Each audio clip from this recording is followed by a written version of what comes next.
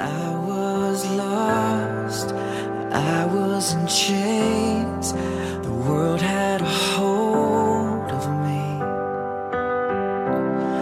My heart was a stone, I was covered in shame when he came for me.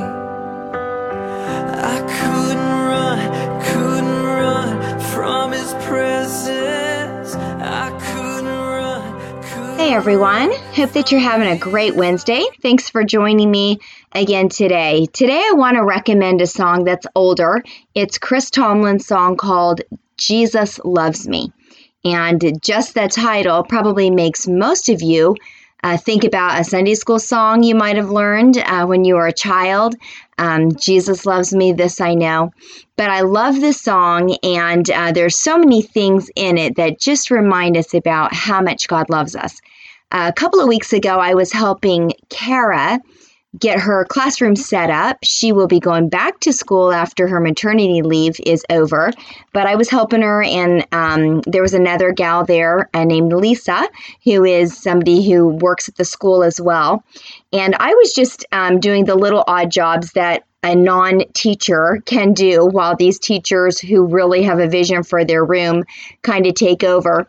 And as I was just doing some of the busy work, organizing some of the kids' workbooks, I'm listening to Kara and Lisa talk. And as they're talking about the kids in the class, they're naming them. Now, remember, these are kids they haven't taught yet. These are kids coming into kindergarten. And they're using the kids' names and going back and forth and talking about this one likes to be called by their nickname, and back and forth as they're talking about the kids in their class. And what I observed, or what struck me in my heart, was how much these kids are already loved by the teachers who they don't even know yet. And I believe that's probably true for all the countless teachers out there teaching our kids how much love they have in their heart, how much they want to know them, how the little things about them.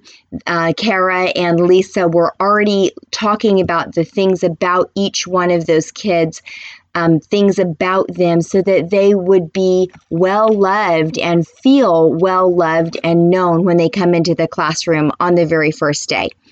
And again, I don't think that's unique for my daughter and her co-teacher, but I think that that's pretty common. What made me especially love that was how much it made me think about how Jesus loves us.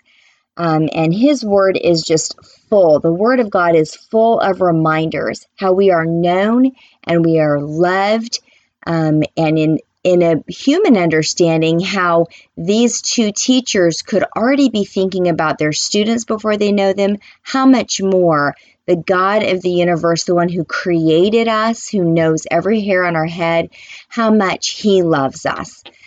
So I just wanted to share a couple of verses today with you. If you're somebody who needs to be reminded that God loves you, God is for you, listen to what he says about you.